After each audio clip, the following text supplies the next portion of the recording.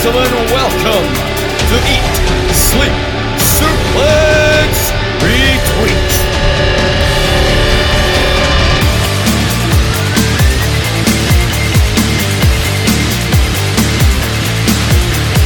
Welcome everyone to Eat, Sleep, Suplex, Retweet. My name is Gary Kernahan and I'm your host for this week, and this week we'll be reviewing the Royal Rumble. If you haven't done so already, please do check us out on social media. We are on Facebook, Twitter, Instagram and YouTube at Suplex Retweet. And please do subscribe and check out our back catalogue on Spotify, iTunes and all good podcasting sites.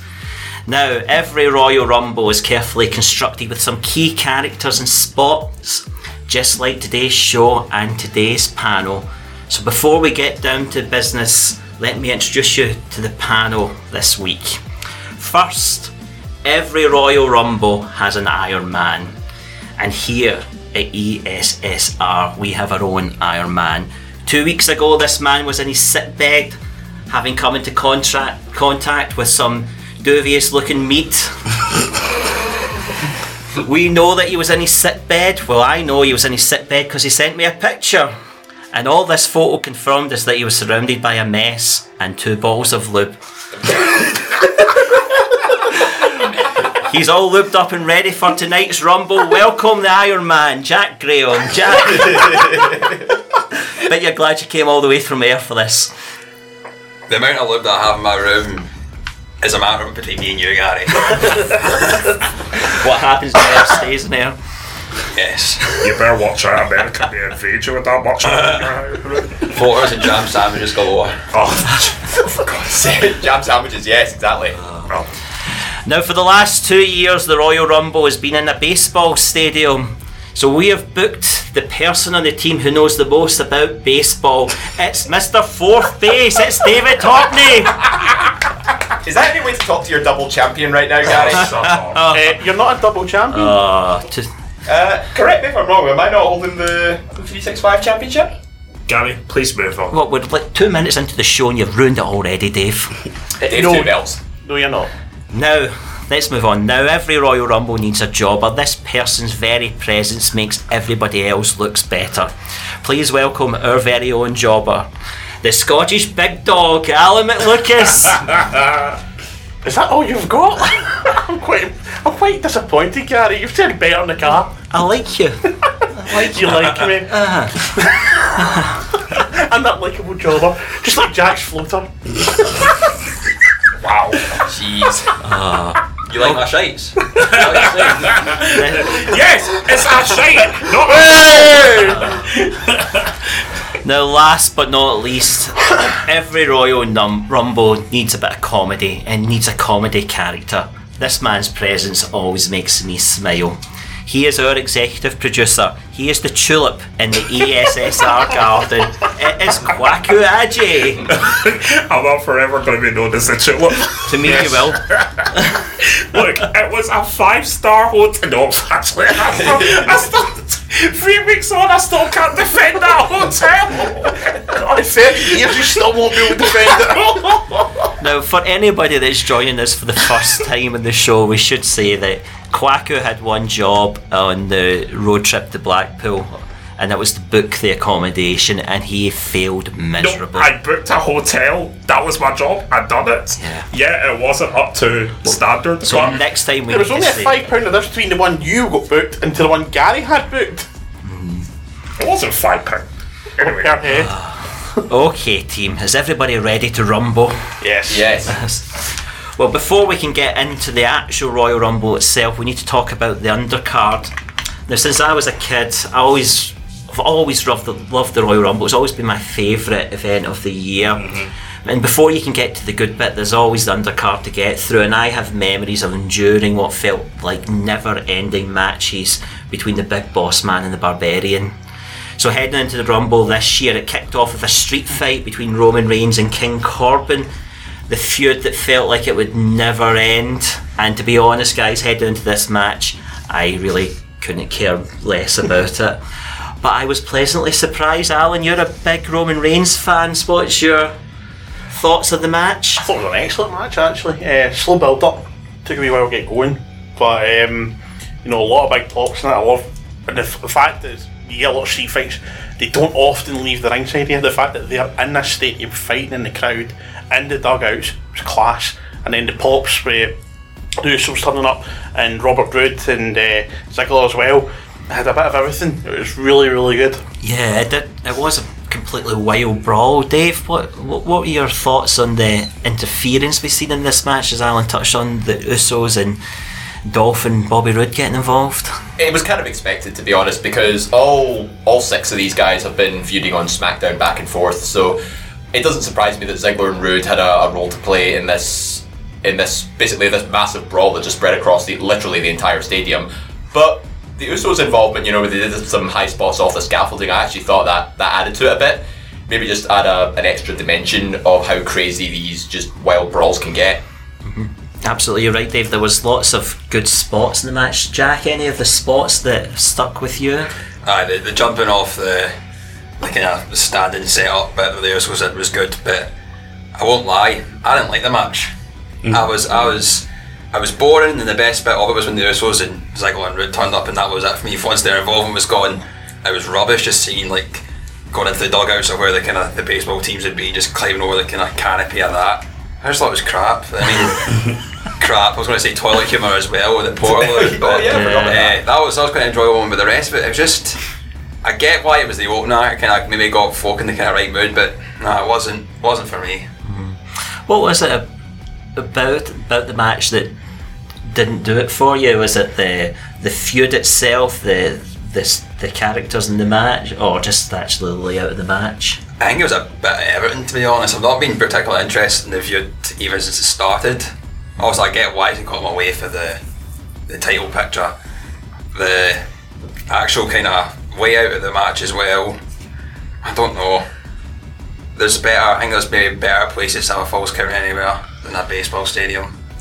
Absolutely. Quacker, you're a man that enjoys comedy in your matches. You must have enjoyed the toilet spot. Oh, I did. The only thing I was disappointed in was I was at least expecting, because when you see in films where people are putting Portaloos, they always come out with the blue chemical. That happened to KO when Strowman put him in the Portaloo. Exactly, just the blue chemical or something, just to kind of say, the whole thing happened. I do wonder if fans were using those Portaloos before or not, but it's quite an interesting one.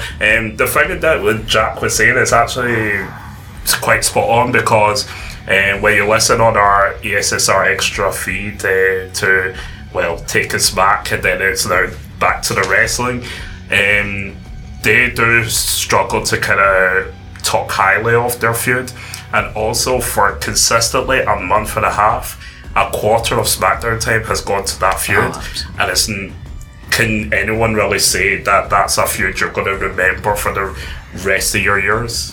No, it's a feud to me that felt like it should have been blown off a while ago, certainly at the last pay-per-view where Corbin went over in victory. I don't think any of us were really calling out for another match, but hopefully, as far as I'm concerned, I hope that's the end of the feud. Does anybody else fancy seeing another Corbin match? No. There was actually a rumour going round that the stipulation if whoever lost would have to eat dog food, but I'm glad they didn't go with that, because that would just be an extra layer of nonsense that they didn't need. Yeah, I mean, Jack touched on the street fight stipulation a little bit there. If you could have picked the picked the stipulation, it seemed an odd one to me why Roman would have went for a street fight. Any thoughts on, is there any other stipulations folk would have preferred to see? Oh, it was kind of a bit of a slow burn. Like Jack said, it was a very slow burner, but you can see why it would be a good opener, because it keeps the crowd going at a bit of a crescendo just to sort of end off the match. But I think when you're inside a baseball stadium, I don't think there's anything else you could really top with it other than Falls Count Anywhere street fight. You can make the most of everything you get into people interfering. I think maybe Falls Count Anywhere actually didn't mind it, but it's just the fact it went on too long and it was a bit slow. I mean, it was a long match. It was the first approximately 30 minutes of the show. I thought there were some really good spots in it. We mentioned the toilet spot, the announce tables. I was waiting for the Mung Eye joke, never came. I quite like the spear on the dugout at the end of it, but mercifully the feud is over. Quacker? See, on talk about stipulations, there were two that could have maybe worked, and this goes back to the whole thing of don't just make a pay-per-view and then fit a match around it. This is where you build the feud and then you have the match that suits it. So for me, there were two Iron Man match, but then would people want to see like half an hour of these two again in a solid match? But the key thing about the Iron Man was bringing the elements of the Usos and the King Corbin's court and all that stuff. The other one is a Hell in a Cell, possibly. Talking about stipulations, there was another match on this show that had a stipulation attached to it. That was Daniel Bryan versus The Fiend for the Universal Championship. Alan, come to you in the first in this one. What did you think about the stipulation, the strap match stipulation? It was odd. It was kind of good to see because the last one was in 2010, so it was the first time for nearly a decade they'd used it. For the storytelling purpose, it worked. The fact that the Fiend couldn't run away from Bryan, you had to stay there and face him. At times, it was used really effectively and really creatively. Other times, I just thought this is just becoming a bit of a farce with the whipping. How you can see the state of Daniel Bryan's back at the end of it, and then it just kind of, I don't know. I get the Fiend is supposed to be this almighty being and just comes at you and doesn't stop, but the fact that he's getting whipped to buggery and he's just acting like so kinky. No, I just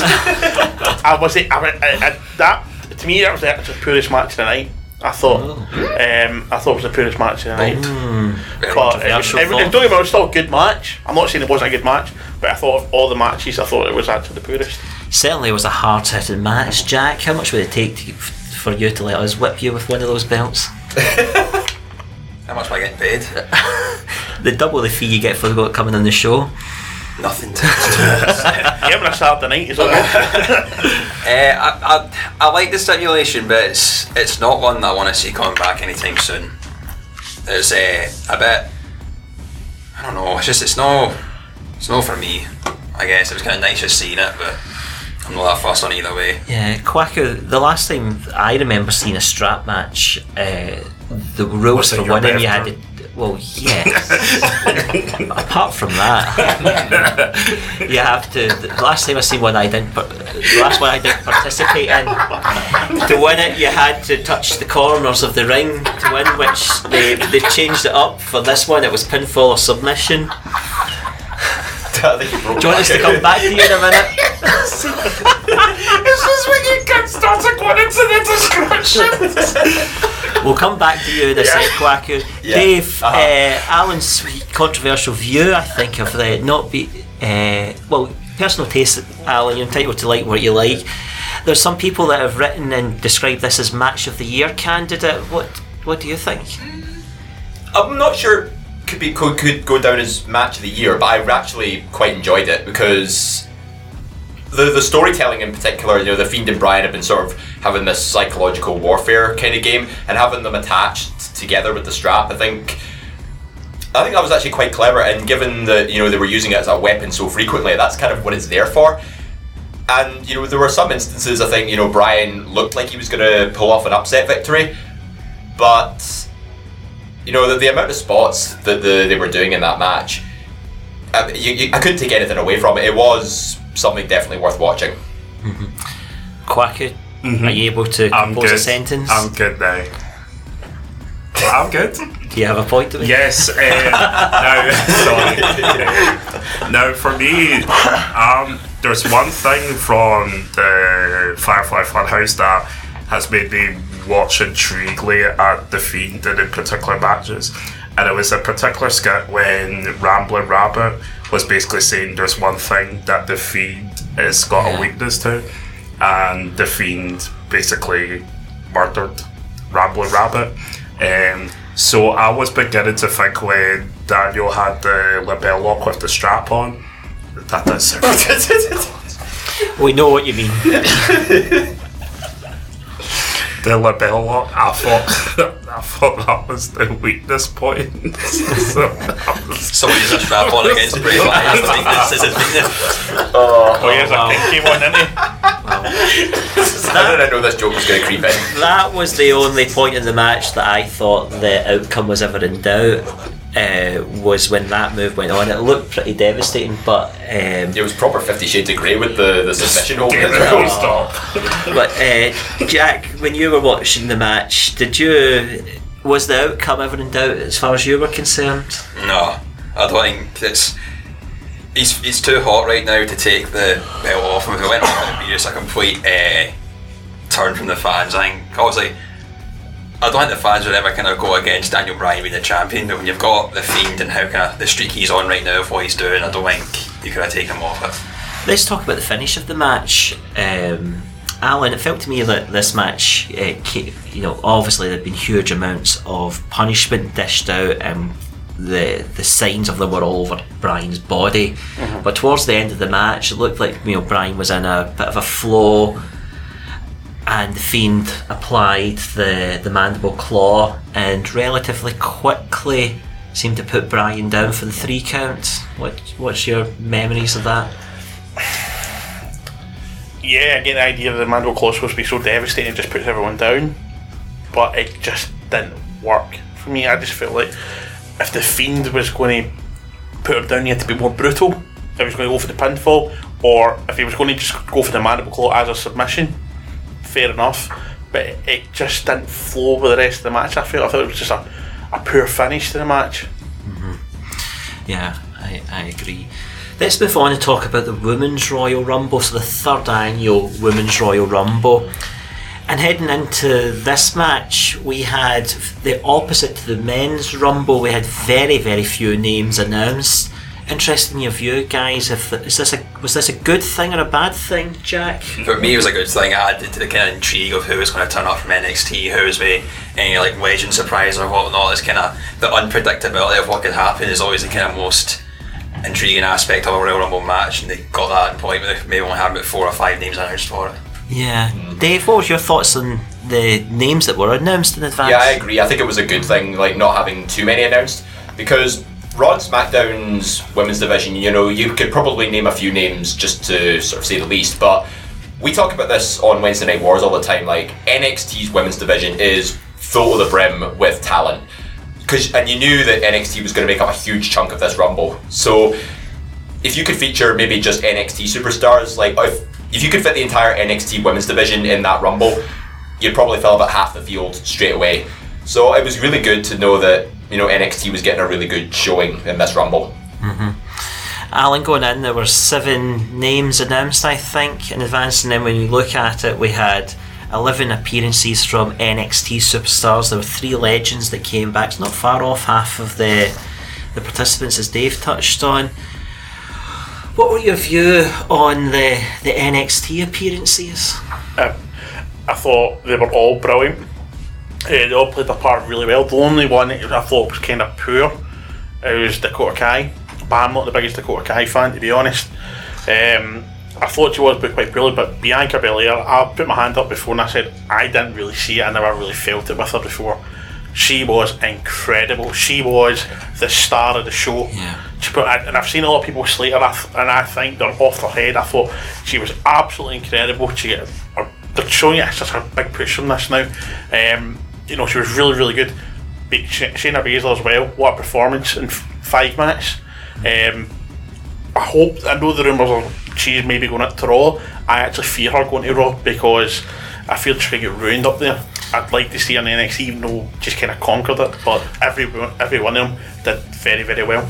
You mentioned Bianca Belair, who is certainly one of the winners to come out of this Royal Rumble. 8 eliminations, a new record for the Women's Royal Rumble. The Iron Woman, 33 minutes 21 seconds in the match. If the fans in that arena didn't know who she was going into the match, they certainly know who she is coming out of the match. If they're not watching NXT, there's something wrong with them. Kwaku, you reacted when Alan mentioned Bianca Belair. Are you a fan? Big fan, and the person who I just like in terms of all the women in Raw, SmackDown, NXT, she's my favourite. I just love her in every way. She's just amazing. Her character, the way she gets Full Sail dancing when she comes out, everyone just turns into a kid, starts dancing like they're in a Thug Life hip hop movie when clearly they're not. And just her hair's just so over as anything. It's got a power on its own. The whole EST, she's the best, she's the toughest, she's the strongest, she's the best. And she's just incredible, and there's this sheer strength that she's got in her, and wow. You mentioned strength, so Dave, you're a big NXT fan. The co-host of 4-Way Fatal, the most popular show on EST Extra Second network. only to Wednesday Night Wars, thank you very much. No, officially it's the most popular show. Fair play. So, Bianca Belair, the strength of that woman is particularly impressive. Yeah, I'm also a fan of Bianca Belair. Maybe not necessarily my favourite on NXT as a whole, but you know, I always wish big things for her, and this Rumble was her star-making moment. You know, coming in at number 2, you know, I thought maybe she'll last about 10-15 minutes, put in a decent showing, but nothing spectacular. But my God, she over-delivered, and now she's basically on a big run of momentum right now because she's facing Rhea Ripley at TakeOver Portland. She looks like a legit challenger to Rhea Ripley now, so they've definitely painted Bianca in a great light, and now is tied for most eliminations in a single Women's Rumble. That's in the history books now, so it's a big moment for her. Yeah. Jack, going into this Royal Rumble, would you have put any money on Bianca Belair coming out of it as one of the MVPs? No, that was kind of a bit of a dark horse in who that was going to be. I never thought it was. I was the same as what David said. I think she'd last that much when you got a couple of eliminations. If anyone, I thought maybe like Shayna Baszler would have done the Iron Woman, or even like Shotzi Blackheart after eliminating Shayna Baszler in the kind of battle royal they had in NXT. But I was very, very happy with Bianca Belair, but surprised nonetheless. We mentioned a couple of names. It was interesting getting your view from the NXT superstars that appeared. Who else impressed? So we'll come back to Shayna in a bit. So we had Toni Storm, Xia Li, Candice, Mercedes Martinez, you mentioned Shotzi, Mia Yim, Tegan Knox, Dakota Kai and Chelsea Green. Any Quackers, come to you first in this one. Any of those superstars make an impression to you? Mercedes Martinez, I love her, absolutely. She's just amazing. And after the two Mae Young Classics, she went away and became proper freelance independent wrestler. She was even meant to appear at Fierce Females in Glasgow, but unfortunately Virgin Trains messed up, and quite a few of the superstars were left down in London, including her and Session Wolf Martina, so we never got that. So she's just always had presence about her, and when that reggaeton music hits and you start dancing and she comes out, you're like, oh, she means business. Yeah. Jim Ross has this, I think, a famous saying now, talking about maximising their minutes. Dave, who for you of these superstars took their opportunity? Who looked like a star to you? Well, I think Kwaku did it best. I think Mercedes Martinez was definitely another standout, but one that, you know, really sort of caught my attention was Toni Storm. Like, Toni Storm's been everywhere in the last month. She's had women's title match at TakeOver Blackpool. She was at Worlds Collide facing Rhea Ripley, and now Survivor Series as well. Survivor Series 2, yeah, and now she's in the Royal Rumble. So she's definitely in demand. It's easy to see why. You know, she's a very well-rounded talent, but I don't know, I think she was kind of overshadowed a bit by the likes of, you know, say Bianca Belair and Shayna Baszler. But there's not really many others that really scream out to me, except maybe, well, I mean, Chelsea Green got a big grand entrance and all, but she didn't last very long, and I thought that was a bit disappointing. She did make an impact for the time she was there. She got an elimination. I forget who she eliminated now, but was What impact she forgot? Yeah, that's too busy gloating and was chucked out I'm immediately. not buying into Chelsea Green as of yet, but I think you need more involvement from Robert Stone somehow. Yeah. Jack, same question to you. Any of these superstars make an impression on you? See, I was going to say Chelsea Green as purely the entrance, the kind of aspect of being part of the brand. That's like, oh, Robert Stone managed to get me into the Rumble. Look, this is going to do me brilliant favours. I kind of put the character, kind of put the angle, what's happening with her into perspective. Like, all right, this guy could mean business for the kind of folk that will come into his area. So no, Ela Hart, Mercedes Martinez as well, so she did well. Just them two, I think. Alan, I'm just going to flip the question around when we come to you, because there's a couple of superstars here that I was a wee bit disappointed in. You mentioned Dakota Kai. Yep. I'm a huge Tegan Knox fan. I thought Tegan would have got a bit more of a showing in it. I thought Kai might have made a return to cost Tegan, because they've got a feud going on, but Kai was out and long gone before Tegan Knox appeared. We didn't see her come back. Were there any of the names we mentioned that you were disappointed didn't get more of a showing? Chelsea Green. They make this big grand entrance, and I was expecting her not to win, maybe not to get it, but maybe take a few scalps. She only took one, and I happily stand corrected because I'm trying to remember myself. Was it Tony Storm she eliminated? No, that was Shayna. That was Shayna. Shayna eliminated Tony. But I was kind of, you read a lot about it, expecting big things, and I don't think she even lasted 2 minutes. No, It was really, really quick, really poor. I thought, and that you get the big pop and then gone. I thought it was a bit tragic. But the one thing I would say is I disagree with Tegan Knox. I thought she did a good job.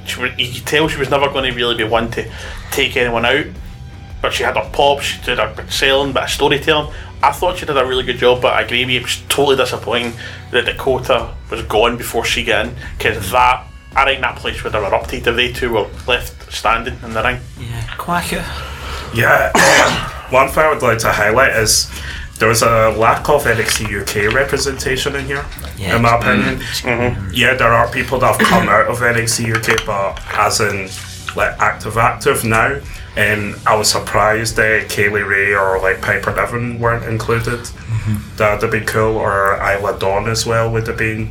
I know I'm just naming all the Scott block. No, I totally agree, because I really did think Kaylee Ray was going to make an appearance, and we were doing last season's draft. I was hoping for it. Tony Storm's still technically NXT UK, isn't she? She is. Yeah, but she's fighting. She's borderline. Yeah, she's fighting Rhea Ripley at NXT Takeover Portland. So that's Bianca. That's Bianca. Oh, sorry, that's Bianca. Yeah.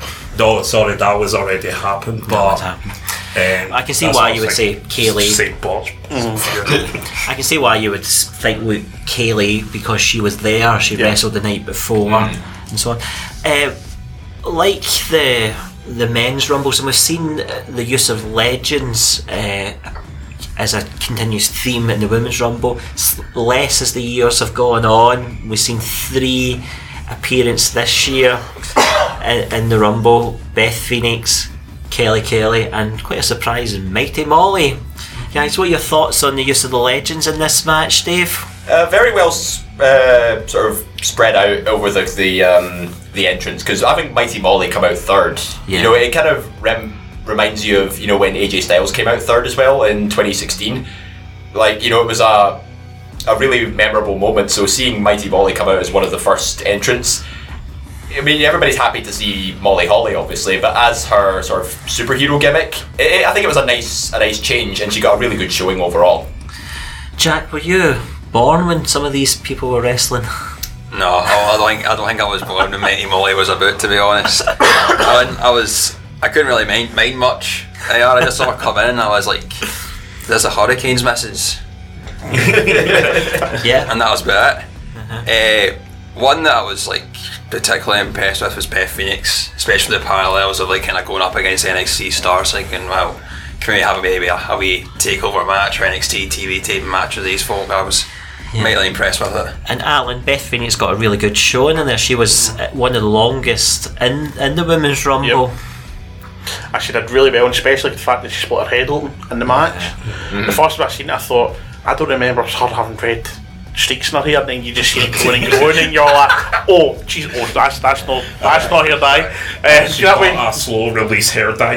No, but at first I'm thinking, going, if she put a red streak in her hair, because like I didn't see her from behind at first, and then you're like, oh, but she was brilliant, and yeah, she shows she still got it, but she made sure everyone from NXT that was in with her got their moment to shine with her, and there was a passing the torch really to the NXT girls, and I thought she was absolutely superb.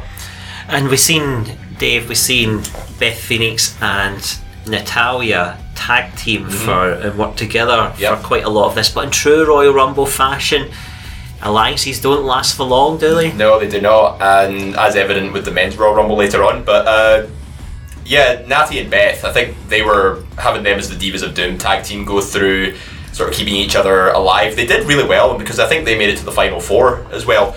But, you know, back to what Alan said about her going the distance even with her head split open, you could tell she was, you know, a bit dazed and confused, but fair play to her to keep going. And I think Jack mentioned though there was that parallel of being one of the commentators in NXT. I think it's really good that she actually got to mingle with the NXT women's division as well, because I always thought there'd be a time where maybe Beth would get involved, maybe with either someone like Shayna Baszler or Bianca Belair, you know, just to have a passing of the torch style match. But I think this was a really good substitute, because that way she gets involved with everybody and not just one or two standout top heels, as it were. So yeah, I mean, Beth definitely one of the MVPs of this match. Yeah, absolutely. There were another couple of sort of notable moments in this match. One of them for me came quite earlier on. So we had Lana come into the ring at number 5, and Captain Lana cut an amazing heel promo. I mean, I think some of her promo work has been really good recently. It's annoying, but it's the effect. I mean, that's what she's supposed to do, exactly, isn't it? it is, yeah. And the wedding, I mean, the way she's this generation's Vicky Guerrero. Yeah, it's a shout. When you ask my 6-year-old son Ollie about the wedding, he says, "Oh, it went terrible." Well, I did get Ollie's commentary on Saturday, and it was brilliant. It's his first wrestling wedding. He knows that if there's a cake in the ring now, somebody's going into the cake. But Lana's lover, Liv Morgan, appeared at number 7. And they had a physical confrontation. It didn't last long, but Jack, what were your thoughts on Lana and Liv coming to blows here? I liked it, but I was just so surprised it happened that early. Like, see, when they first came out, and I was thinking it would not have surprised me if they were the last two at the end, with the how current like kind of storyline bookings going, and that would I don't think folk would have been happy at that, but it just would not have surprised me. I just thought too early for the kind of moment that it could have been. Yeah, and Alan, Lana ended up being the first person eliminated from the Rumble. It's tragic. I love Lana. but she got justice back. You know, Liv was gone seconds later. Why do people think it's a good idea in a Royal Rumble ever to go to the top rope? That happened too many times, yeah. Everybody's like all doing high flying moves and want to get a good hit in. But I feel bad for both Lana and Liv because they've got very poor records when it comes to Royal Rumble matches, because I think Liv was eliminated first last year and in like less than 10 seconds, and Lana didn't even make it to the Rumble last year, and so this year's not been good to them either. Absolutely. Following on from that, so we had Liv Morgan, who made it fairly easy for her to get eliminated, but then there were a couple of superstars that seemed to pull out great feats to avoid elimination. The first one I wanted to talk about was Mandy Rose.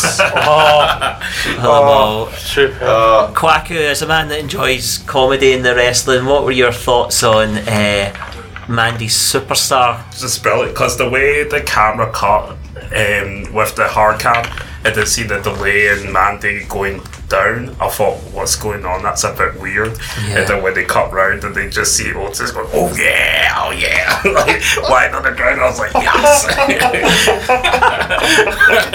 It's like, oh yeah. I was talking about making an impact, so well, there were 2 guys saying that they should just hurry up and maybe one of them should just like kiss or whatever and get it done with, but I've enjoyed this little stint. Yeah. Alan, the men's Royal Rumble, in particular Kofi Kingston, has become synonymous with these feats to avoid elimination. Where does the Mandy Rose save rank? It's one of the best ever. It has to, because the way she went out, I thought this is too early at first. It's too early to throw it, because she was doing really well. And then you see her going, and all of a sudden it cuts, and there's Quack said, "Oh, it's going, oh yeah!" You know, and I was howling. I was nearly tears coming out of my eyes. I thought, this is class. And she just looked, and he's like, "Go, get back in," and she's like, "Okay," straight back in. Brilliant. That wasn't the only time that Otis saved Mandy. Now Sonya Deville got in the way the second time round. But Dave, what did you think of Otis's second attempt to save her? I actually, you know what, I get a lot of shtick from you guys about, not liking the comedy aspect, but I actually really enjoyed this. Like, I would have much preferred to have seen this and say something involving, like, Lana and Bobby or whatever, because that just seems so forced. This is much more natural. And, the second attempt where he catches Mandy, but then Sonya sort of goes with him, I think it was a nice way of doing it, because I think that sort of causes a rift between Mandy and Sonya, and it's storyline progression, planting the seeds for moving forward. But, having Otis still on the outside, it made you think, how many times is he going to save Mandy before, something goes wrong? So it definitely added a very nice sort of new twist to it. I liked it. Yeah. Jack, Mandy wasn't the only one going to efforts to avoid elimination. Naomi spent a huge amount of time outside of the ring, and it's not the first time that she's done this. What did you think about her efforts to defy elimination? I like the initial kind of, when she was kind of getting pushed and she ran down the steel steps and made the jump over to the barricade, just kind of like clinging on to get up. But I felt that it lasted too long in her being outside. I did like the part when she kind of went onto the tables and just kind of spent a good couple of minutes just watching it. Just like, because why would you not just buy as much time as you can? But I felt that she could have got back in the ring sooner for like kind of being one of the veterans in the match. Like, I remember as well, like when she was on the announce table and she was tempting the jump, I was like, no, can't make it, and literally I was screaming at the telly, use the cover as a bridge or something, that way you're still not touching the floor, and it took her about a good 10 minutes before she did it. Sometimes they break easily though, as we found out, so I thought, no, that's not a good idea, but she did it. Must be a reinforced one. One reinforced one. She grabbed the wrong one. It was kind German announce table. it was a good mix between sort of John Morrison in 2010, I think it was. 11, sorry, thank you. Botch. Anyway. Okay, touche. And also Kofi in 2013 with the pogo stick, with the chair as a pogo stick. So that was a good mix between the two of them. I did wonder when she got onto the table how she was going to get back into the ring, and I did wonder if we were going to see a repeat of the pogo chair, but that didn't happen. Now, when I was mentioning legends earlier on, I purposely omitted one. Good. It was the appearance of a winner of the Miss WrestleMania Battle Royal for some years ago. This man had been rumoured to be in the Royal Rumble. We just all assumed it'd be the men's Royal Rumble, and it turned out not to be. It turned out to be Santino Marella was the first man to enter the Women's Royal Rumble, as he did in his alter ego of Santina. Dave, you've in your Tinder dating days must have come across a few Santinas. What do you? Wow. What does that say? What do you think of Santina's appearance in the Rumble? You know what? I just rolled with it. Like, I was always under the impression that we'd see Santino in the men's Rumble, but did you have any reaction at all? I was just like, oh, you've got to be kidding me. Like, I mean, as if Santino in the men's Rumble was bad enough, we actually get something even worse. But the comedy spot was there. He kind of just eliminated himself with the Cobra, and he had the interaction because he had the history with Beth Phoenix and Natalia as well. So I like how they played on that. But the way he eliminated himself, I just couldn't help but laugh, and I'm thinking, sure, whatever, I'll just go with it. Yeah. You've made something so funny sound so boring and crap. And you've literally mentioned every part of the whole time he was in the Rumble. There's only talk about it. Left nothing for anybody else. Alan Jack. There's not much to it, really. Alan Jack, slightly different question for you guys then, since Hockley's talked about everything else about it. Good thing or a bad thing? I loved it. I thought it was brilliant. It was great. The comedy, when the Cobra came out, that was me. I was like, yes, I really wanted them to just knock the two of them on their backside, just fling one of them out. But then he just goes like, he goes down and he goes, nah, and just throws himself. Oh, loved it. It was just beautiful. Yeah. Quacker? I've seen a lot on Twitter, people basically saying it was all wrong because that spot should have gone to a woman and stuff like that, and I can appreciate that, but at the same time, a tweet our own Sarah sent it, which is actually quite true, is that this is the third one. It's time to have a bit of fun with it. And we have seen it vice versa. We've seen Nia Jax into the men's Royal Rumble last year. It's different because there's always been the men's one, so you can appreciate it on that side. But it is now the third one. At what point do you say let's stop making it like is this historic, and it's just the norm, which I believe a lot more people would want. And if that's the case, as long as it's not something stupid or ridiculous, like this, just funny, just appreciate it. I've got to say as well, I know there's only been 3, but this has been the best Women's Rumble by far. It was absolutely stupid. It had absolutely everything you wanted in it. And at this point, before the men's one came up, I thought the men's was going to really struggle. I just thought this was absolute class. And actually, I'll wait a minute. I'd say for me, this was match of the night. I absolutely loved the Women's Rumble. It was tremendous. You mentioned that the Rumble had everything. Something I was keen to hear your thoughts on is, did this Rumble have enough serious contenders to win it? No. Jack? No, there wasn't. I could not. I told you before it who would have been the standout winner. Everyone kind of thought, oh, maybe it's going to have the reappearance of Ronda Rousey. I wanted Sasha Banks. Obviously, she screwed me over in many different ways. We didn't get her to come out at all.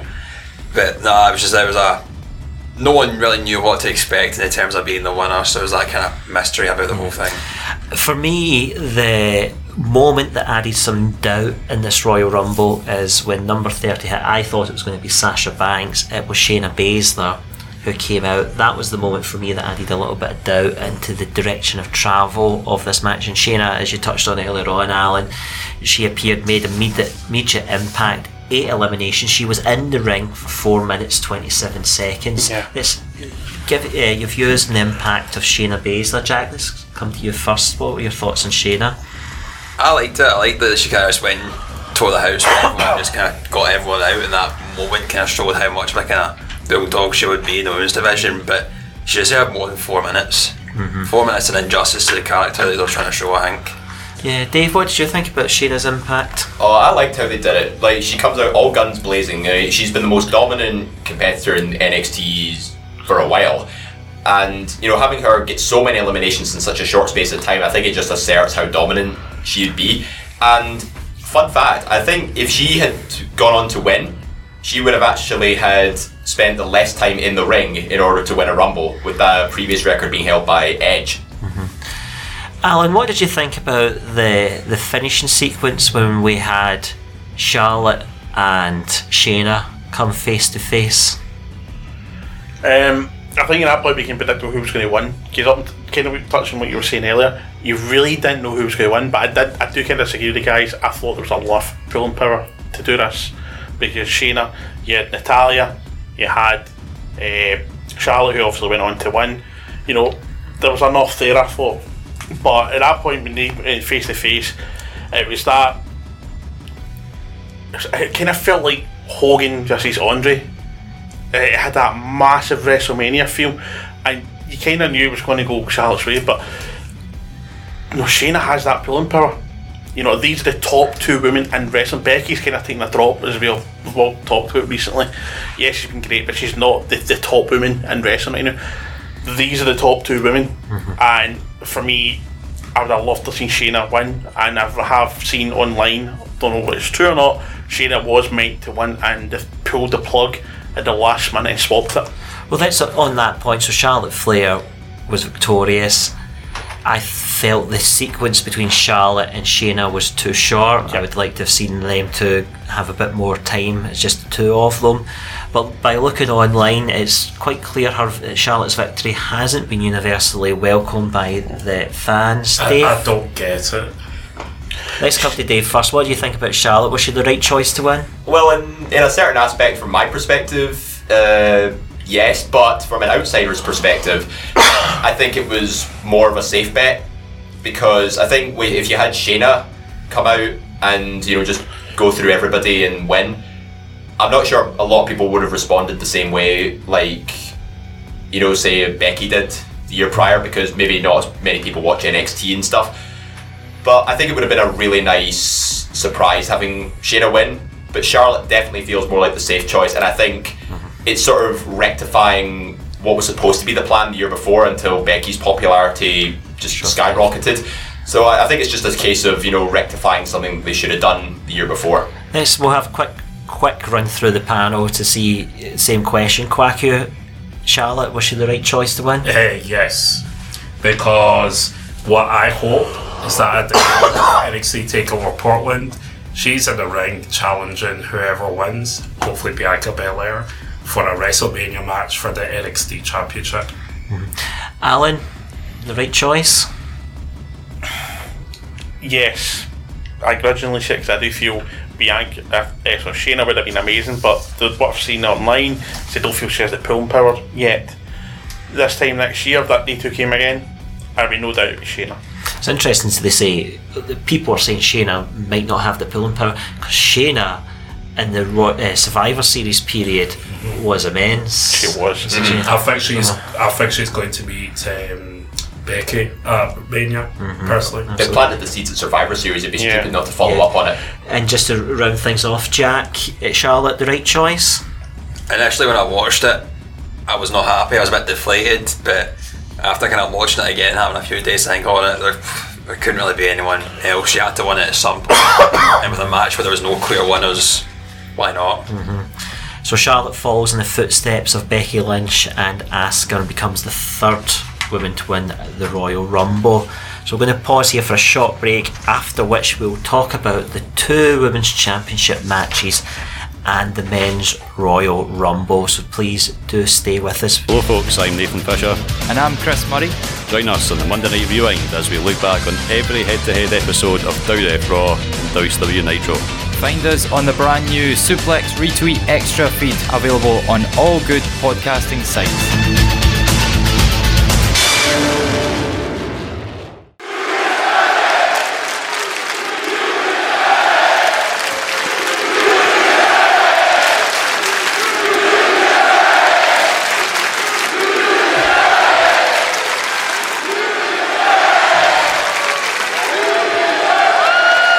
I'm gonna need somebody to come over here and pinch me. I'm convinced I've been dreaming for the past 24 hours.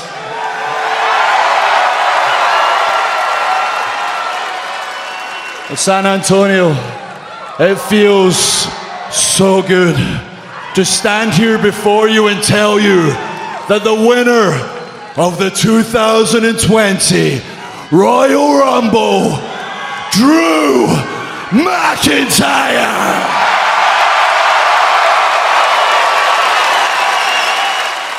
I'm going to WrestleMania!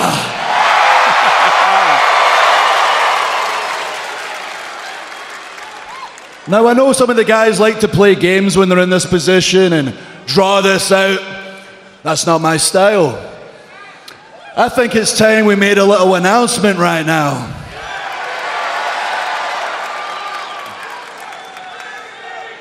I think I'm going to make a challenge. I challenge Brock Lesnar. Oh! Wow. That is huge.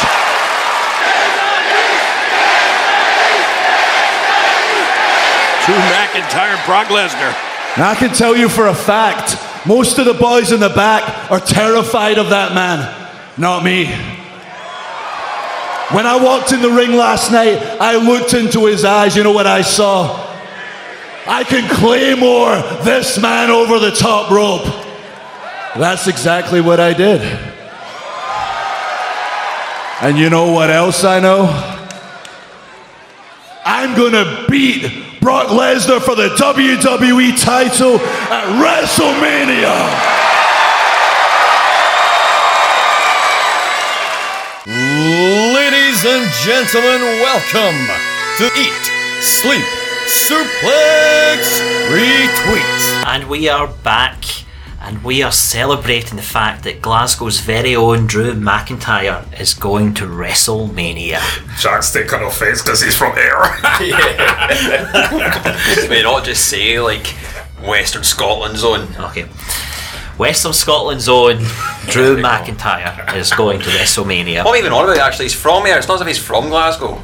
Right, keep it to Ayer's very own Drew McIntyre. Let's hear it again. Upgrade. Right, we're going to move on. Stevenson. Yeah, we're going to move on. Don't fight your Drew's my boy. So let's finish talking about the undercard, guys. So 2 championships matches to come. The first for the SmackDown Women's Championship, Bayley versus Lacey Evans. Dave Hockney, what was your views on this match? Honestly, I thought it was okay, but I think overall, given that it came straight after the Women's Rumble, it was in a tough spot to fill, and it was a pretty sort of okay match. It wasn't anything really outstanding, and I don't think it really lived up to the hype, given that there was a really solid feud, but not brilliant. I just don't think Lacey Evans is as good as I thought she was going to be. That back. Yeah, you don't know what you're talking about. Well, it's Yeah. a difference in opinion in the studio. So a question I was keen to ask is, Bayley's heel turn, is it working? Absolutely not. No. No, she's aged about 40 years. She's got the worst haircut out. That season you've seen Hockney's, and her theme music just doesn't work with her. It's just turn on Sasha, give everyone what they want, and come back and hug all the reins. Just get back to what you were Yes. at. Lucy needs her wrestling back. No, this is Karen, the soccer mom, her evil alter ego. Yeah. Jack? What's your views of the build up to this match? I love the build up. I genuinely thought it was going to be one of the most entertaining things on the card. See, I was not knowing what I know now, but building into it, that was one of the things I was excited about, because the personal aspect of Lacey's daughter, and the kind of going up to the face of her during the times in the SmackDown episodes. But then I just felt deflated when the match happened. It was It's a weird finish as well. Yeah, it was distasteful. Yeah, the finish was incredibly weird, wasn't it? I can't recall a match so finishing anticlimactic. Yeah, that like contributed that, to why it was a bit poor. But certainly the audience were not into this match in the arena, and they were into everything the whole night. Probably exhausted. It certainly was in the sort of let me up moment of the match. Was the feud, the latter weeks, was it hampered by Sasha Banks' injury? Because Sasha was supposed to be facing Evans at a couple of points at SmackDown. The match never happened. Bayley came in. Did that Not help her necessarily. down? I think it actually put the focus on Bayley and Lacey, which was a good thing, and they had a really good storyline between Lacey's a proud mom who's supposed to be a good role model for her daughter, and Bayley's like, no, I'm her role model, I'm the one she should. Did you have to say mom like you're American? Well, I am wearing a San Francisco Giants hat, so I've got my American accent. It just slips out every now and again. Don't know what to say to that. There's only one Giants in America, and it's the New York Giants. Yeah. Bayley's heel turn, whilst we're not huge fans of it, Bayley's had a pretty impressive 2019. The only pay-per-view she wasn't featured on was the last one of the year. So pretty exceptional appearance rates for Bayley, but seems like we're all saying Bayley face turn and finally move on to the match with Sasha Banks. Yeah, we need to get that match out of the way. I am not a Sasha Banks fan at all. I've openly said before, she's there in nepotism. You can look at me all you want, Quack, I'm not a fan of her. And I just feel like everyone wants this rivalry. I just want to kind of get this rivalry done and dusted and get it moved on, because I'm not feeling For it. shame. Yeah. But Sasha's a much more natural heel as well, so she has to be the heel going into it. I think Sasha's incredible heel, especially some of her work in NXT was exceptional. I think she is very good in the ring. I'm worried that Sasha's injuries are starting to build up and becoming much more frequent, which makes me worry for her.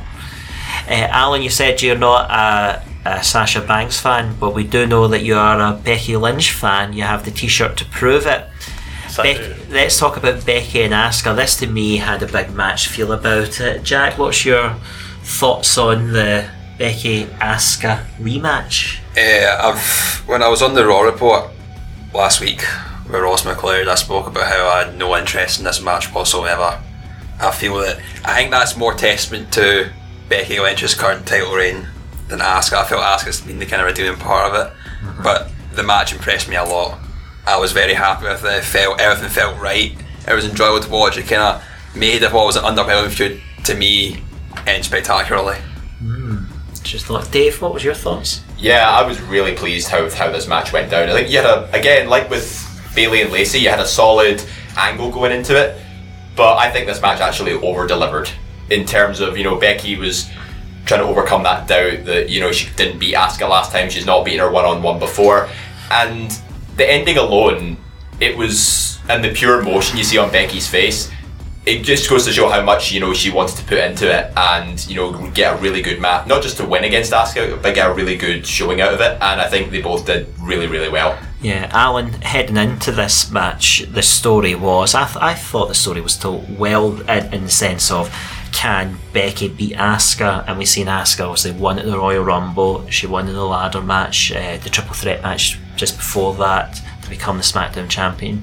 She won in the ladder match at TLC this year with Kairi in the match against Becky and Charlotte. She pinned Becky on Raw, so quite a lot of victories for her. I thought so that part of the story I felt was told well. Yep. What's your view in the story heading into the match?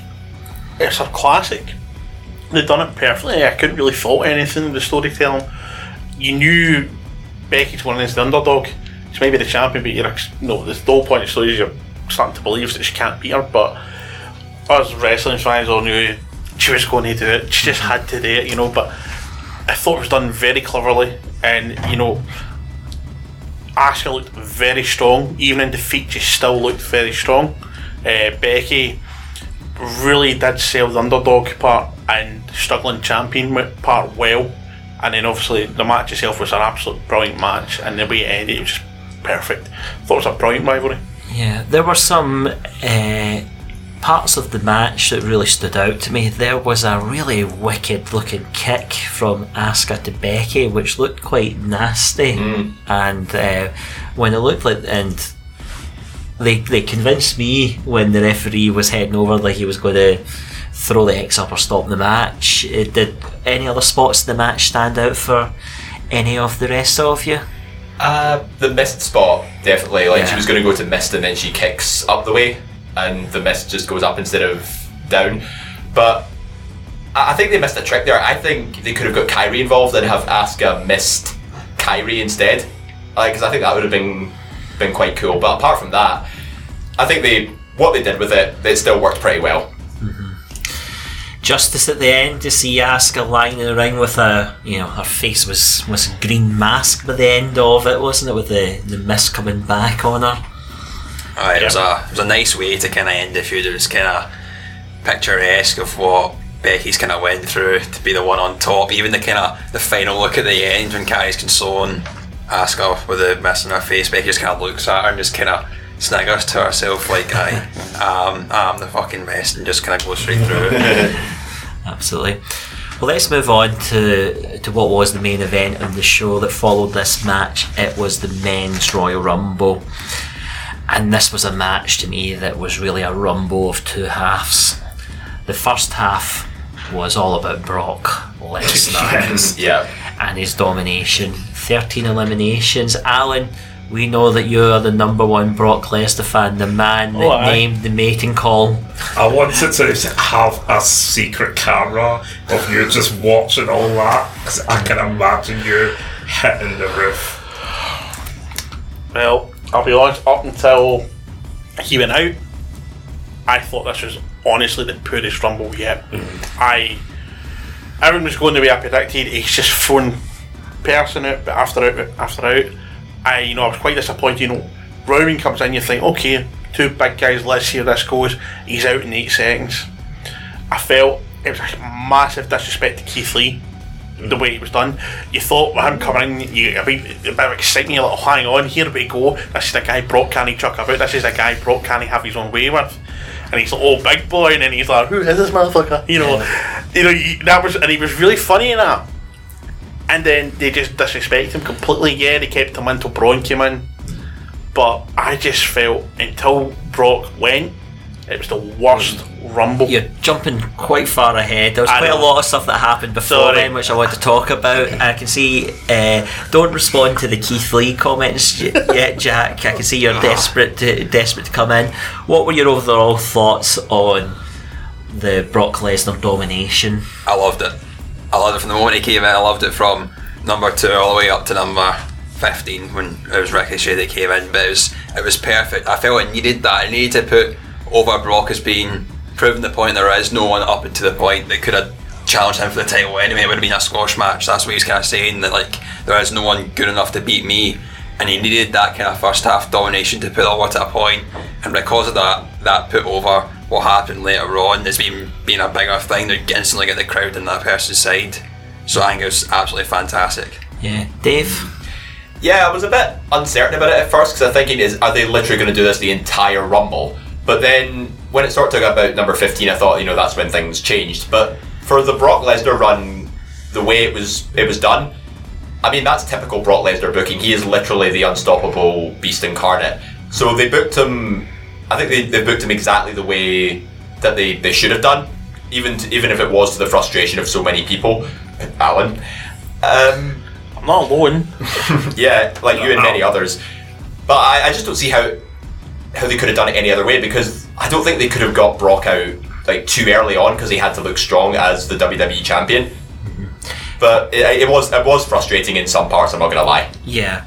Quacko, there were I'd be interested to hear your thoughts on the people that were fed to Brock Lesnar. Now, some of them are unsurprising, but some of them were. Alan mentioned Eric Rowan, 8 seconds. John Morrison lasted 9 seconds. Cesaro, 18 seconds. Nakamura, 20 seconds. And Nakamura's an Intercontinental Champion as well, let's not forget. And he won the Royal Rumble 2 years ago. What were your thoughts on the people, some of those? That's a pretty impressive list. Thanks very much for adding that, Chris Sutton. Anyway, when I was watching it, I could not help but think, this is rubbish. And the reason why I was thinking that is because I have a certain level of mistrust with booking at the moment, and that's where that came in. I just thought, this is going to happen up until number 30, and I just wasn't really into it. I got a little win, like a win when Keith Lee and Braun Strowman came out effectively together, and I thought, yes, finally. And then when they got eliminated, I just slumped again. And I guess that's clever on WWE's part, because I was hook, line and sinkered into that, thinking that's what they wanted. But before we got to Keith Lee, there were a couple of other spots there, Jack. We had the moment where there was a triple team on Brock, and it looked like some of his nemesis from recent times were coming back to haunt him. We had Big E, Kofi and Rey Mysterio sporting his Batman gear team up on Brock. What were your thoughts or memories of that passage of play?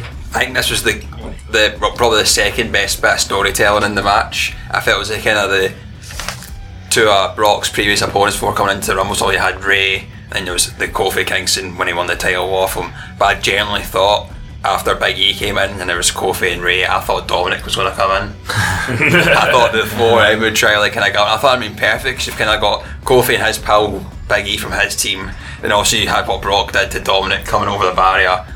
I loved it. Then I felt that obviously Kofi got a bit of his offense and he thought he was going to kind of redeem himself, but again, the quick-ish elimination needed to happen, so I got no problems with what happened. Yeah. And we've heard comments about some of Brock's offence. So we've seen Cesaro hit Brock with 5 uppercuts, and then one of Brock's, his clothesline, takes somebody out. Well, there was a moment when the 3 of them were in the ring when Brock made his comeback. He jumped on Big E's back and took out, I think it was Kofi, with a flying clothesline. That was a moveset I never thought I would see come from Brock Lesnar. Something else I didn't think I'd see was Shelton Benjamin being one of the surprise entrants. That was a nice and then a little nice nod. Dave, do you want to pick up on that? Yeah, because obviously these two were University of Minnesota. They were former tag team partners in sort of college, and I like how they really sort of touched on that a bit, because it just goes to show that WWE's not stupid, the fans aren't stupid. They've actually picked up something that those that have been watching wrestling for a long time, they'll know the interaction between these two. But it was the old tradition, though, every man for himself, and he just gets chucked out almost instantaneously, even when it looked like they were going to team up. But I think it was a nice feel-good moment, to be honest. Especially it was like, oh yeah, because these two were, such and such. I think the best moment from that wasn't even his interaction with Brock. It was the interaction with Paul Heyman before going in. Oh yeah, the kind of the thank you. It was like, oh great, please come on in. It was perfect. It was the kind of camaraderie of what was needed. It was absolutely fantastic. So you look at that was actually. That one's funny, yeah. When he went in to hug him as well, you could see the sweat literally just pouring off him. It was crazy. Yeah, he is a sweaty man, isn't he? Alan mentioned. Unlike certain princes, old moves. Alan mentioned Keith Lee already. Interested to hear the thoughts of the rest of the panel on how Keith Lee came across to you guys in the Rumble, Jack. See, like I can't remember, was it Alan said that you weren't happy with how he was used, didn't you? I feel he was quite disrespected through it. See, I thought it was exactly what it needed to be. I felt that like when you come out, you never think he's going to be one at this current stage, still being NXT. He's not going to be someone that's realistically going to like batter Brock Lesnar. He is always that kind of intimidating figure. You had the standoff. You had Brock kind of commenting, saying, "Who's this mother effer?" and whatnot, and calling him a big boy and that. But realistically, he's not going to do nothing to him. Aye, but you still expect. I wouldn't expect him to go out that quickly. I'd expect him to stay in a good 5-10 minutes before Brock gets in him. You know, that's. Keith Lee is so over with fans. Yeah, I was quite happy with it because again it got folk on the side of hating Lesnar. Like, you've took out one of my boys. It was at that point, like, because throughout it there were so many names that I wished would come out, but got to that point where I was like, I hope they don't come out, and that's people up to including like Walter, for example. It would have been amazing just to have him coming in and chopping the life out of Brock Lesnar just to leave marks on him and stuff like that. Like slapping a puzzle. Dave, what was your reaction when Keith Lee, you're a big NXT fan, Yep. when Keith Lee came out? Yeah, we're big fans of Keith Lee on Wednesday Night Wars. I'm actually glad he got his moment in the Rumble because, you know, he's very, very popular, not just in NXT, but I think universally by the WWE audience. And you hear the fans chanting the "Oh, bask in his glory" and stuff, so he got the reaction, and I think that was the big moment. But having the standoff with Lesnar, I think that was a moment in itself. And I'm just glad he actually got to last longer than, you know, sort of say the first sort of 5 or 6 people that came out. He certainly carried himself, in my mind, Lee carried himself with credit and maximised his minutes. I agree with you. He definitely didn't look out of place. The spot of them all. All that we went through, the 13 eliminations, one after another, some really big names, it all led up to a point, and I can see the argument that it maybe went on too long.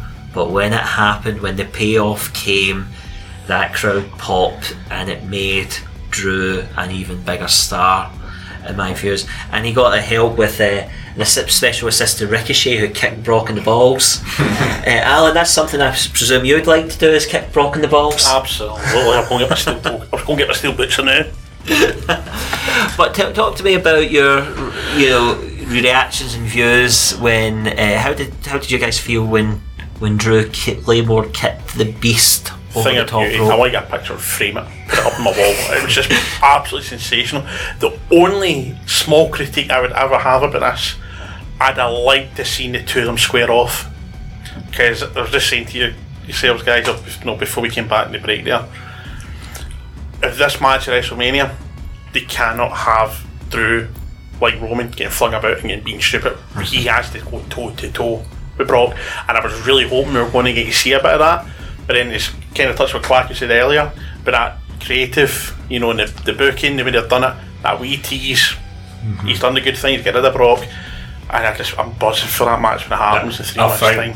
See, the face-off, it wasn't needed, because if you think back when he got Claymore kicked over, the stare down they had when Brock was on the ground, that's all was needed. It was perfect. That was a really nice spot, I thought, Quaku, because Drew didn't take his eyes off him. I kept waiting to see Brock run back in the ring, and it never happened. Dave, what was your... Yeah, there was a moment of anticipation where you thought, was Lesnar just going to go crazy and just go mental on Drew, but the fact that Drew didn't take his eyes off him, he was anticipating that something like that would happen.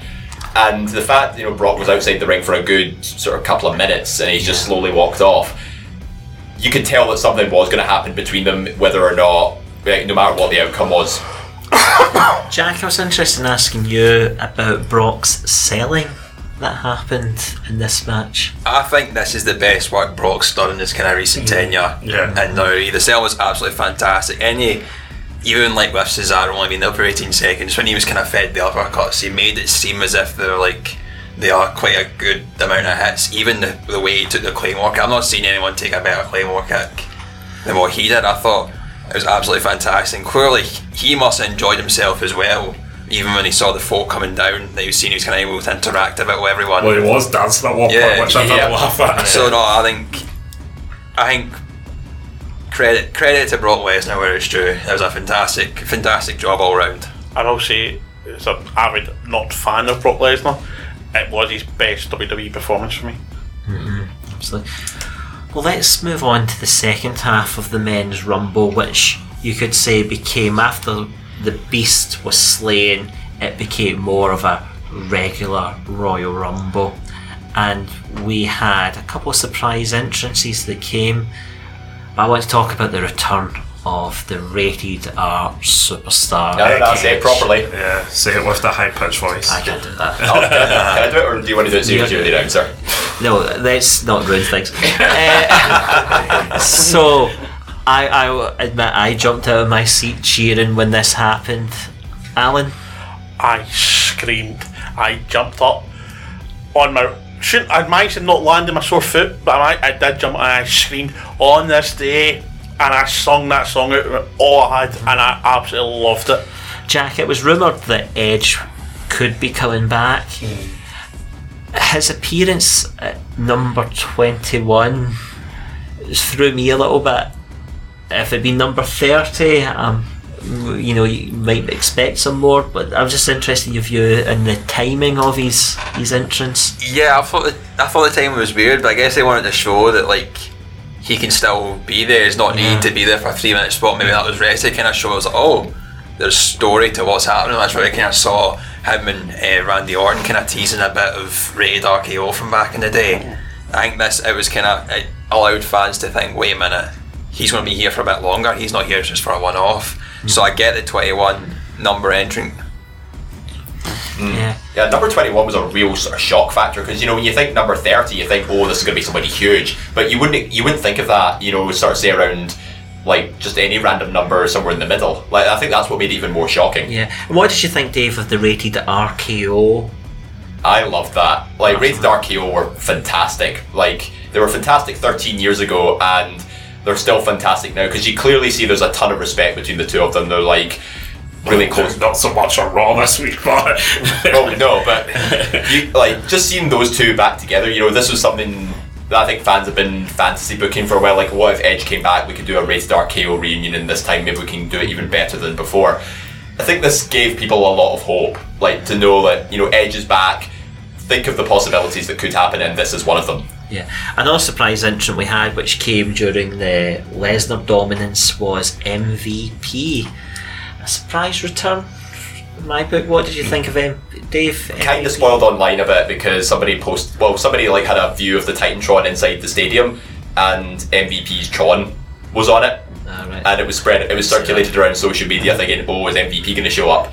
So it kind of took away the hype a bit, but still nice to see him. Well, saying that, the Edge one, that's the thing that did annoy me, is because I can understand why they release it, because from a journalistic standpoint, if they get a scoop like that, they would want to release it so that they get the views or whatever. But however, me as more of a wrestling fan, it did annoy me, because the source it came from is a lot of news outlets out there, they like to throw floaters at the wall and see which one sticks, and then just say Bastion Booger's coming back and all that kind of stuff.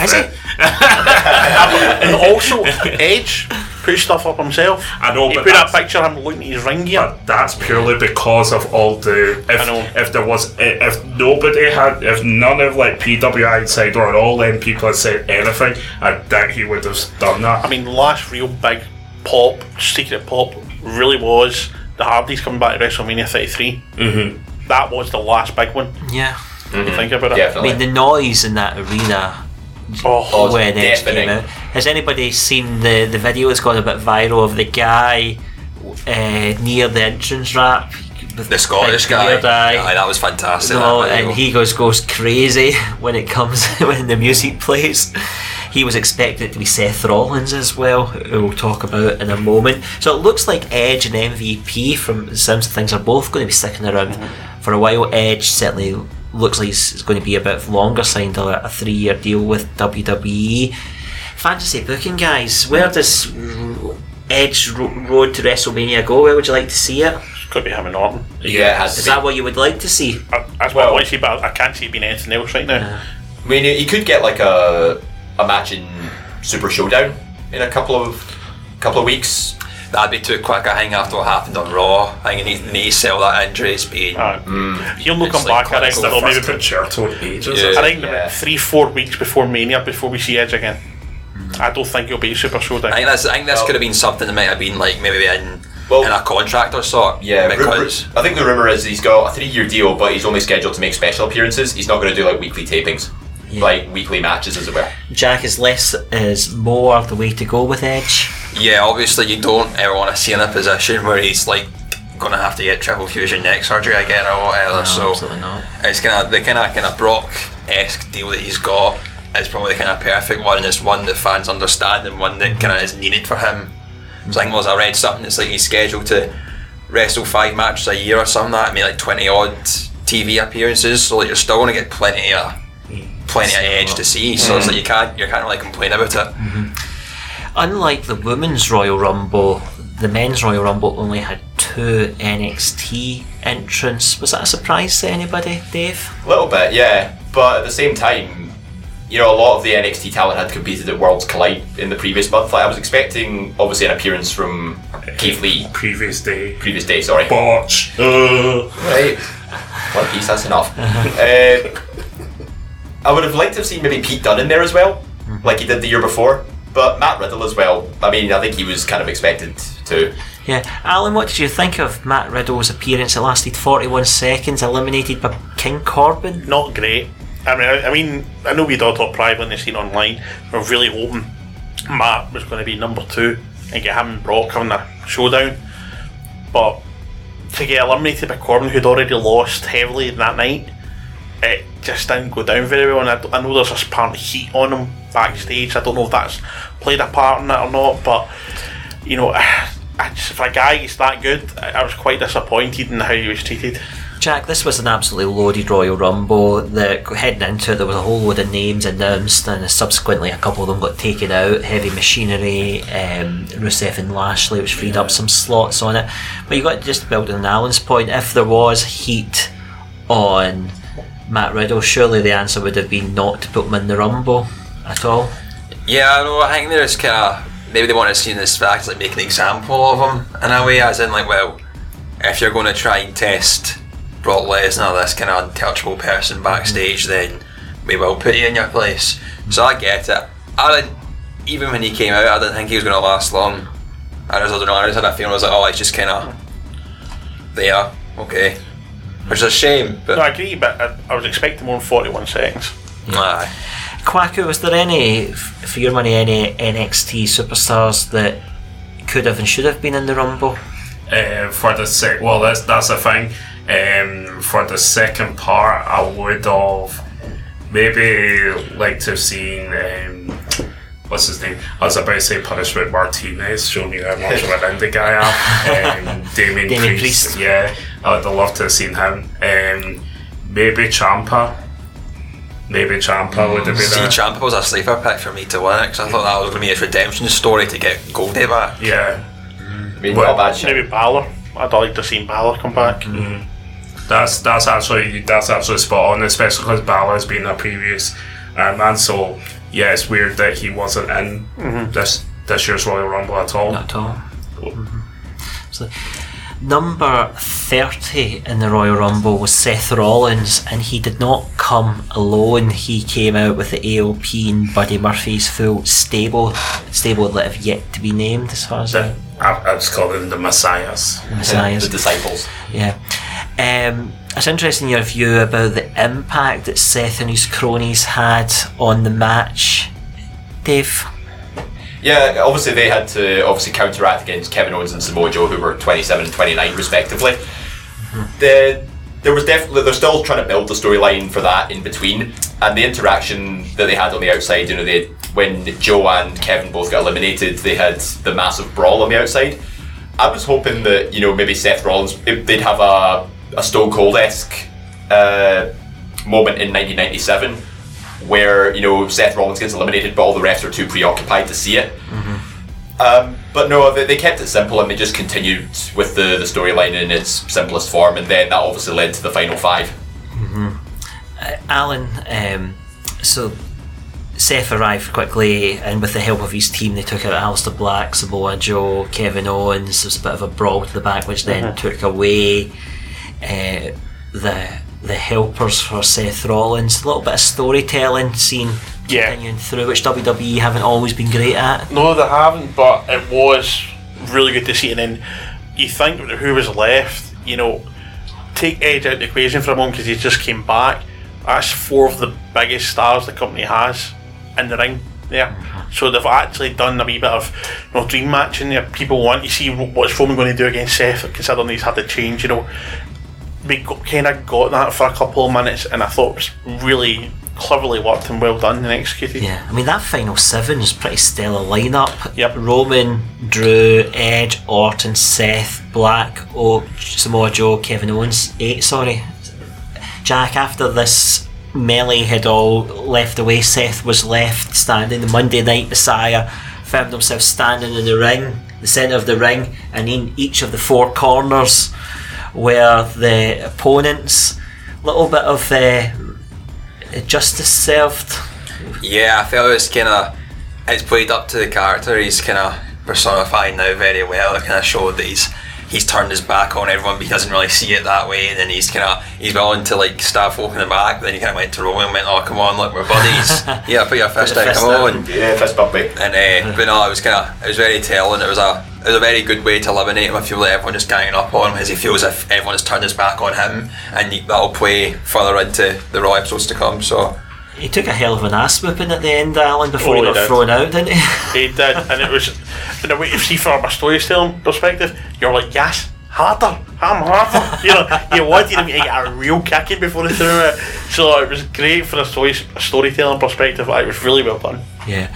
So after Seth was eliminated, it left us with our final 4 faces as it currently is: Roman Reigns, Drew, Edge and Orton. I've counted Drew as a face because the pop he got after he kicked Lesnar out the ring, there was no, they weren't going to boo him the rest of that night. What did you think of the final 4? I thought it was a pretty perfect final 4, especially kind of the couple of weeks before. You kind of had Drew, Orton and AJ Styles were kind of had a mini feud of saying, when it gets to the Rumble and I'm going to win it. Obviously AJ hurt himself and maybe it was kind of audible to get him out a bit earlier, but for having Drew and Orton there, kind of from a story perspective it made sense. Roman was always kind of given he was going to be in that final 4 no matter where he was going to be, and Edge as well. I felt like that was WWE telling you he's here to stay, he's going to be a prominent part of what we're wanting to do, so I thought it was perfect from what was available. Edge and Orton were eliminated and it left us with Roman and Drew. Alan, where did you think WWE were going to take us? Honestly, I thought they were going to get Roman to throw him out. I really did. And I'm on the edge of my seat and I'm screaming for Drew. Proud Scotsman Abba Gubra.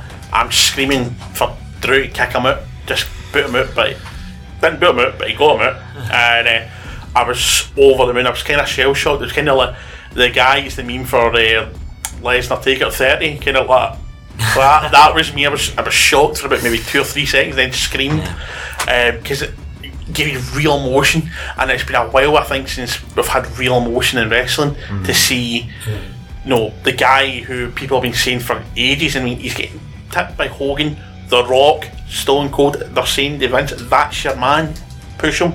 And now that he's finally got that recognition, it's absolutely deserved. And I also think if Roman did win, I think he would have rioted. Yeah. Dave, was it the right choice? Absolutely. Well, not only for the fact that it helped me with shut up. But no, I'm in the same boat as Alan. Like, I was cheering on fellow countrymen. Like, to see him surrounded by, like, obviously past Rumble winners as well. like because Edge and Roman have won one, Orton was a double winner. You thought he did look a little bit out of place, but then I think this is his moment to really make, like, if kicking Lesnar out wasn't a big enough moment for him, this is like going to establish him as a top guy. And I actually thought for a moment when Roman and Edge were on the outside, he was going to claymore them both off at the same time, and then that would be the finish. But having that little bit of anticipation, Roman gets back in, you think, oh no, we're going to give Roman a second win. But it echoed so much of Nakamura's win in 2018. Like, Reigns looks like he's about to hit the finishing blow. Drew comes out of nowhere with a claymore and then throws him out. It reminds me so much of Nakamura and the pop when he won. I had the same reaction when Nakamura won, except this was like amplified 10 times over. Mm-hmm. This might be a controversial question to throw out there. I think you're all going to. I know what your answer's going to be. But did Drew need this win? His match with Lesnar was already set up from earlier in the night. No, but it cements it. Like, it just adds that extra layer of cement. See, obviously with the final two beating Drew and Roman, it was at that point I kind of thought that, well, they can't have Roman win now that Drew's still in the final two and he's eliminated Lesnar. I didn't think Drew was going to last as long to get to the final four. I thought his time would be eliminating Lesnar, and that's it. See if it was Drew and Orton that were the final two. I think Orton would, like, at that moment of watching it, I thought Orton would have won it. But because it was Roman, I was kind of like, good, we are going to get Drew as a winner. I did expect McIntyre to be the Iron Man of the Rumble. I didn't expect him to get to the very end. I thought he'd have been like, see where KO and Joe went out. I thought round about there just before the final four. But it was deserved, no doubt. Absolutely, and we will all be cheering him on at WrestleMania, no doubt about it. We'll go. This Royal Rumble was packed full of highlights, packed full of moments. Let's go around the table and find out from the panel what their Royal Rumble highlights or highlight was. Jack, start us off. What was your Rumble highlight when you look back at the event? I would say the full men's Royal Rumble match itself and the ending that involved Otis and Mandy. They're my personal highlights of the match. That was the kind of funny side that was needed. And this, for me, I've not quite decided yet, but either this or the 2001 Royal Rumble match, these are my favourite Royal Rumble matches of all time. What was the one? 2001. 2001. Alan, what was your Rumble highlight? It's got to be Drew eliminating Brock and then Drew winning. I get the Otis thing was brilliant. There was a lot of good pops as well and segments in the Women's Rumble and even in the undercard. But just because I'm a biased Scotsman, it's got to be Drew. Dave? Well, since the Drew win's already mentioned, I think the other moment that stood out for me was Edge coming back. And I think Michael Cole summed it up best. It's been 9 long years since we've seen that. He comes out, he looks great, the fans go absolutely ballistic for him, and all the possibilities that are running through people's heads, that makes you think, Edge, he lasts to the final four, he's here to stay. Imagine what we could get out of him in 2020. Like, this is setting up something big. Absolutely. Kwaku? Well, all what's said, another 2 things I would add to it was Naomi's return, because wow, I was surprised to see her back and I was so happy, and she got a huge pop as well. And Bianca Belair's performance was just, EST. I mean, there are so many moments in this Royal Rumble. Which points, if WWE can continue to book like this and they can give us a WrestleMania that follows on from this, I think we'll all be happy. It's great to be able to say we come out of a Royal Rumble and we are happy and excited about what comes next. And there's so many moments. I mean, Brock eliminating Drew. Sorry, the other way around. Drew eliminating Brock was a moment. The Edge comeback was something special, and so many highlights on the way through. Well, folk, I think that's going to do us for this week's episode of Eat, Sleep, Suplex, Retweet. All that remains is for me to thank the panel this evening. David Hockney. Thank you. Alan McLucas. Thanks very much, mate. Jack Graham. Thank you. The wonderful Kwaku Aji. Oh, you flirt. Kwaku, can you believe we've almost got through an entire show without me mentioning Viscera? I actually forgot. Thank you so much for joining us, folk. We hope you've enjoyed our review of the Royal Rumble and that you will join us next time. Good night. Stop whatever you're doing right now. You've only got one choice. This is Billy Kirkwood. You know what you should be doing? You should be going online. You should be subscribing. You should be listening to the back catalogue of Eat, Sleep, Suplex, Retweet. Get on it!